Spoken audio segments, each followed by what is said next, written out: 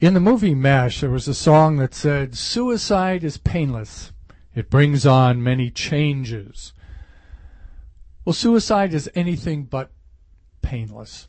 And it does bring on changes. It brings on tragedy. It brings on heartbreak. It brings on a lot of human misery for those who are left behind. Hello, everyone. This is Ned Wicker, and this is Recovery Now. And today we're going to be talking about suicide as it relates to alcoholism and drug addiction. And alongside, as usual, is Reverend Dr. Dan Geating. And Dan, this is so profoundly sad, especially as it relates to young people, or to anyone for that matter. But suicide is a real part of alcoholism and addiction. Yes, it is. I am glad to be here today, and many times it's very difficult even for us to talk about it and maybe want to look at it. But as one has said, we cannot heal something that is covered with debris until we get the debris off and can look at it and then have some hope. And one of the things that I came across today was from Dave Dravecky, Outreach of Hope. Dave Dravecky was a baseball player, lost his arm to cancer, had a life-changing event. He, his wife, and Joni Eareckson Tada have developed a ministry, and Jan Dravecky, the wife, wrote a devotional, and it was on the website today. Their website is info@outreachofhope.org, info@outreachofhope.org. And one of the things they talked about, I thought, goes along with us because it looks at hopelessness and helplessness. And when we talk about recovery, we say step one. And where do we reach out for that hope when we are in step one? But this is a scriptural influence that she wrote about, and I just want to give you the words of Jan Dravecky today, who, out of their pain, brokenness, and limitation that came on their doorstep, unexpected, have been able to be winners. And listen to this, and the devotional is from Deuteronomy 36. She states, "So very often my head follows my heart. Sometimes I wish my head had more say over matters. But in the end, my heart wins out. Knowing myself, I've made it a habit to pray for God to work first in my heart. I've tried willing my heart to be disciplined and obedient. It's no use. I have to surrender my heart to God and ask Him to do whatever needs to be done there first. My head, and eventually my feet will follow. How helpless I am. I needs God's help even to obey Him." That's why I love this quote. "No one can possibly go forward in the strength of the Lord until he or she has first learned to stand still in his or her own helplessness." Ooh, that's powerful.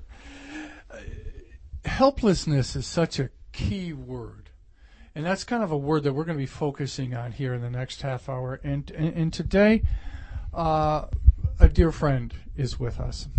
Carolyn Hudson, I've known for many years, a mother of two great kids, and a Christian worker in the church, has done women's ministries, has done children's ministries, has done administrative work, and has always got her fingers in something. But Carolyn is a person with a very sad story to tell, because Carolyn, your life was impacted by suicide and alcoholism. And first of all, thank you for coming with us, and we want to hear your story. Well, thank you for having me. I am thrilled that you're approaching this topic, because I think in today's world, we still experience stigma in regards to suicide. And it's one of the things, as Dan mentioned previously, you never think it's going to happen to your family. It's always something you read about in the paper or hear on the radio or see on TV. And when that impacts your life, there is a moment of of hopelessness and pain that you can't even describe. So I really commend you for attacking this subject. And I think it's something that's pertinent to today even more so as suicide rates continue to, That's okay. I can't say it either. Oh, yeah, don't worry. We all get stuck, and that's what's so nice about this round table. Suicide statistics continue to rise, that it continues to increase, not only in adults, but it's even rising in teenagers. So I'm glad to be here. It's my understanding that some 7%, about 7% of alcoholics will eventually either successfully commit suicide or attempt it, and that of those that attempt it, alcohol is involved in the process 96% of those times. So yeah, the two kind of go together. But your father was one who struggled for years with alcoholism, right. And it just came to that point where he said, "I'm done." And tell us what happened. Well, it really happened at a time where we thought things were improving dramatically. My dad did have a serious alcohol addiction for many years and actually did end up going through treatment. And we were very excited because, as I say, I got my dad back and my mom said I got Bob back. So going through treatment was critical for him, and he did go through the healing process during that time. It was the aftermath of treatment that he began slowly slipping into a real severe depression. And it was very, very gradual. And so as this was happening, our family really wasn't aware that he was starting to, I call it, he was slipping into a pit, the pit of despair. That's what I, in my own mind, can actually visualize someone being in this dark, dark pit and not being able to get out. And I believe that's what the point he was at when he decided to find what he thought was the best solution, was to get out of that pit. So I think it happened at a time where we were not even expecting it. We were on the high, if you will, of him going through recovery and not drinking and really being able to have our family back like it was. Our circumstances were such that he had a lot to live for in hindsight. He was going to be a grandfather for the first time in 5 months. I graduated from college. So he was looking to retire within the next year. And so there were a lot of very positive things that in today's world we would see, well, he had it really great. You know, things were looking pretty good. And so as he began to slip into this depression, it wasn't until probably 3 or 4 months later that looking back on it now, as hindsight's always 20/20, we could see that his personality started to change very, very gradually. He was very gregarious, always had a great joke to tell. And always usually on himself, and had this wonderful sense of humor. And over the course of he ended his treatment in July, and it was in late October, early November that we started to see a little bit of a change in his personality. But didn't register with us that it had to do with a mental health issue or his recovery. But I think the red flag in looking at it now was that once he went through treatment, it was about between 30 and 45 days, he was inpatient treatment. There was no resources or available at that time that we plugged him into or knew to get plugged into. He dried out. He was, functioning normally, but we didn't have a group surrounding us to support him or our family. And I think in today's world, one of the positives that I see with alcohol and drug addiction and even suicide is that now there are more and more resources available. There are resources for families, and it's not so much a stigma as much today to go through drug or alcohol rehab. It's become so common that there are resources available that are pretty apparent to a lot of people. But back when this happened, which was in the late 70s, even alcoholism was still fairly secretive. There was an embarrassment about it. There was this ability that we can handle it within the family, which we chose to do, and that's what we thought was the right way. When the truth of the matter is, that's the worst thing you can do. You need to reach out. You need to have support system around you. You need counseling, both family and individual. And so when he began this depression, we just thought it was maybe just a change in his, attitude or whatever. He functioned fine. He was working. nothing like that. But it was on a Christmas Eve that, in the midst of a family celebration, that he literally just almost, looked like he was having a nervous breakdown, and just fell apart. And we just didn't know what to do. We were shocked. It wasn't expected. We'd done Christmas shopping. He and I together the day before had even wrapped my mom's Christmas gifts together, and he was an expert gift wrapper. And it was just something that we weren't expecting. And so we got through the Christmas Eve and Christmas Day, and the day after Christmas, my mom took him to the doctor, and they admitted him. And they said he had severe depression. And that was on December 27th. And he was in there until January 19th. And what happened in that course of time was they were doing all kinds of psychological testing. He was going to group therapy. He was working with a psychiatrist, and they were trying different types of medication, which at that point, I think we've come a long way in helping depression. I think there are some very constructive drug therapies that work, that can really be helpful. I think there were a lot of things that were unknown back in the 70s on how to treat depression. They tried a lot of different medications that really, some of them were pretty intense, and almost changed him just from taking the medication. But in the course of that, trying to work through whatever it was that caused his pain, and so he was in there for 3 weeks, a little over 3 weeks, and I would visit him every day after I would leave work and go and talk with him. And I think the point that I realized we were in a real deep, desperate situation was just a conversation we were having around a table like this over coffee. And I said, well, Dad, how was your day today? And I remember him looking at me right in the eye and said, my mind is so confused, I can't even decide what shirt or pair of slacks to put on in the mornings. I can't even decide anything. And, at that time, and I was much younger than I am now, but I thought, wow, that just must really be awful. And so, I remember leaving that evening concerned that we weren't making any progress. But being fairly young myself, I didn't have the wherewithal to start challenging the doctors and ask questions. Looking back, the doctors probably wouldn't want to have to deal with me as I am today, because I would be asking a lot of questions and challenging some things. But the truth of the matter was they did the best they could under the circumstances and at the time. And they were deciding that it might be helpful for him to begin transitioning home to a normal life and then do outpatient treatment. And so they decided to write an order for him to come home on a Sunday for 6 hours, do whatever family activities we did, and then we would take him back to the hospital that evening. And so he did that the next Sunday, and things went well. He came home. We did our normal Sunday things after church. My mom always cooked a big dinner, and just it was kind of a time for our family to be together. And we just chatted, and I thought it seemed like things were making progress.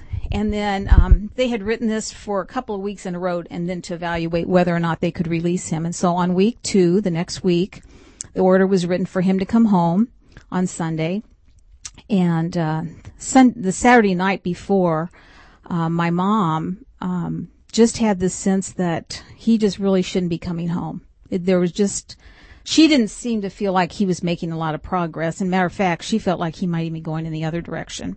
And so she called the doctor that morning and said, I really don't think Bob's ready to come home today. I can't explain it, but I just don't feel like things are quite right. And basically the nurses there said, well, he's packed and ready to go, and he's waiting for you. And the order's been written. And so my mom thought, okay, we'll go get him. She brought him home, and I was on my own living at the time, and so I wasn't part of this. But I was planning to go home to visit that afternoon after I finished church. And when I got there, it was about 4 o'clock in the afternoon. My dad was sitting in the chair, and we chatted about, the week and what I was doing. And then he just very calmly said, I just want you to know I'm so proud of you for graduating from college, and just for all that you've accomplished and what you're doing. And I love you very much, and you've been a wonderful daughter. And basically, Dad said all the things you'd want your dad to say to you. So I feel very blessed to have had that experience. And then he went in the kitchen. My mom was doing his favorite meal, fried chicken, mashed potatoes and gravy, Southern fried stuff. And he told her the same thing, what a great wife she had been through a lot of painful things, but how much he loved her. And he was going to go lay down until dinner was ready and for us to come get him and let him know. And so he went back to the bedroom to lay down, and we were putting the meal on the table, and within about a 5 or 10 minute period, we heard a gunshot. And it was at that moment that things became really surreal. At that moment, I knew in my spirit I just knew what had taken place. And so I told my mom to call 911, and I went back in the bedroom, and it was just a very sight that I'll never forget.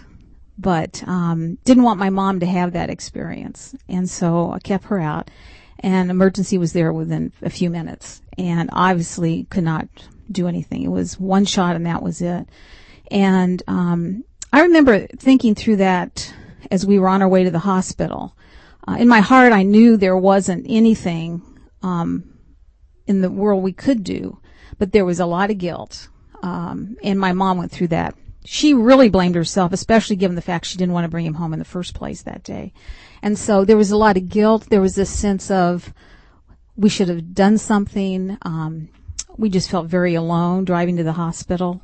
And then when they walk you into the hospital and take you back to that little room, that experience is one I'll always remember. But it was a very surreal experience, and one that I've always hoped that we could do whatever we could to help someone else not go through that. And I think in the brink of a moment, for someone who's that depressed, that is their only solution. And that's what I've come to terms with. And I don't have that guilt anymore. As I've gotten older, I really started to understand. I have a real heart for people going through any kind of depression or addiction or suicide, because there are so many variables that you have no control over as a family member. And I think that's what is so painful for a family is, your sense is you want to do something to help. And especially as women, I call myself a reform fixer-upper, because I'm always wanting to fix things, for my family. And when this kind of thing happens, you can't fix it. The person that has the addiction or the issue has to walk through that. But the family is impacted so dramatically. So that's probably our story, that I never thought I'd have to face, but certainly it's one that God, by His grace, got us through, and it was our source of comfort and support during that process. In looking back, and you mentioned 20/20 hindsight, are there warning signs? The person you love is addicted, and they're struggling with that. And depression is just a part of that. It's the two seem to go together. But warning signs are what to look for. If you sense that the one you love is losing that battle and might make an attempt on their own life. And looking back, are there some things to look for? Initially, that was the first thought. Well, what should we have seen, or what could we have watched for? I think, as hindsight, looking back, we should have had some type of support system available for him and for us after he went through the actual rehab itself and that process. We should have found some group to plug into, support system in that regard. But we didn't. And so in looking back on some signs that we could have seen there, I think the change in personality, someone who was always gregarious and outgoing, starting to see that change a little bit in October, November of that year, maybe start to question what's happening here.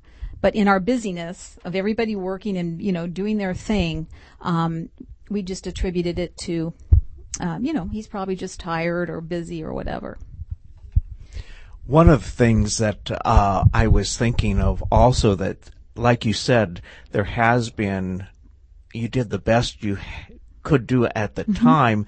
And as we have seen, we've made a lot of progress in progressing and that there are groups. But I also think the relationship between the patient, physician, psychologist has changed, and also there's much more dialogue and taking ownership. It's very not uncommon and really encouraged to be your best advocate. And at that time, you did the best you could. And so those are the things that I think, but I appreciate finding wholeness in your brokenness and that, but there is hope. Absolutely. That's out there today. What I was thinking about, Carolyn, the burning question for me is, what held you together? Well, obviously, in our own power, we were broken. We were devastated. We were lost. I just think of a number of adjectives to describe us at that time. We were lonely, lost, hurt, guilty, just helpless, that helpless feeling. And I think in the midst of all that, I was a fairly new Christian at the time anyway, and my belief system was just really growing in that area. And God, I believe, had his hand on us.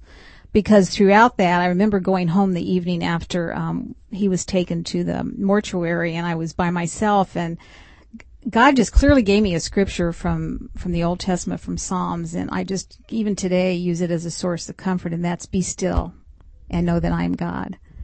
And sometimes when we don't know what else to do, that's when we need to be still and just allow God to minister to us. And I experienced great healing through that. You think the worst thing that can happen to you in your life would be to experience that. But I have to tell you that as a new Christian, it bolstered my belief system. And I just saw that God can heal us and ultimately, obviously, our family to go through that. And so there's been many times that I've been able to, in my life, draw back on that experience and know that no matter what you're going through, God has an answer for that. And I remember in the movie The Hiding Place, the true story about Corrie ten Boom, she had such a powerful testimony on her situation, and she used a phrase that I've drawn on many times, and that is, no problem is so great that God is not greater. And we don't always see the immediate answer, but if we trust him, he will get us through. It's a sad story, but at the same time, the way you have come through it and the way you have thrived through the years, it just that power, Dan, greater than ourselves. God, as we understand him, as we go through the steps, is the one who brings us through.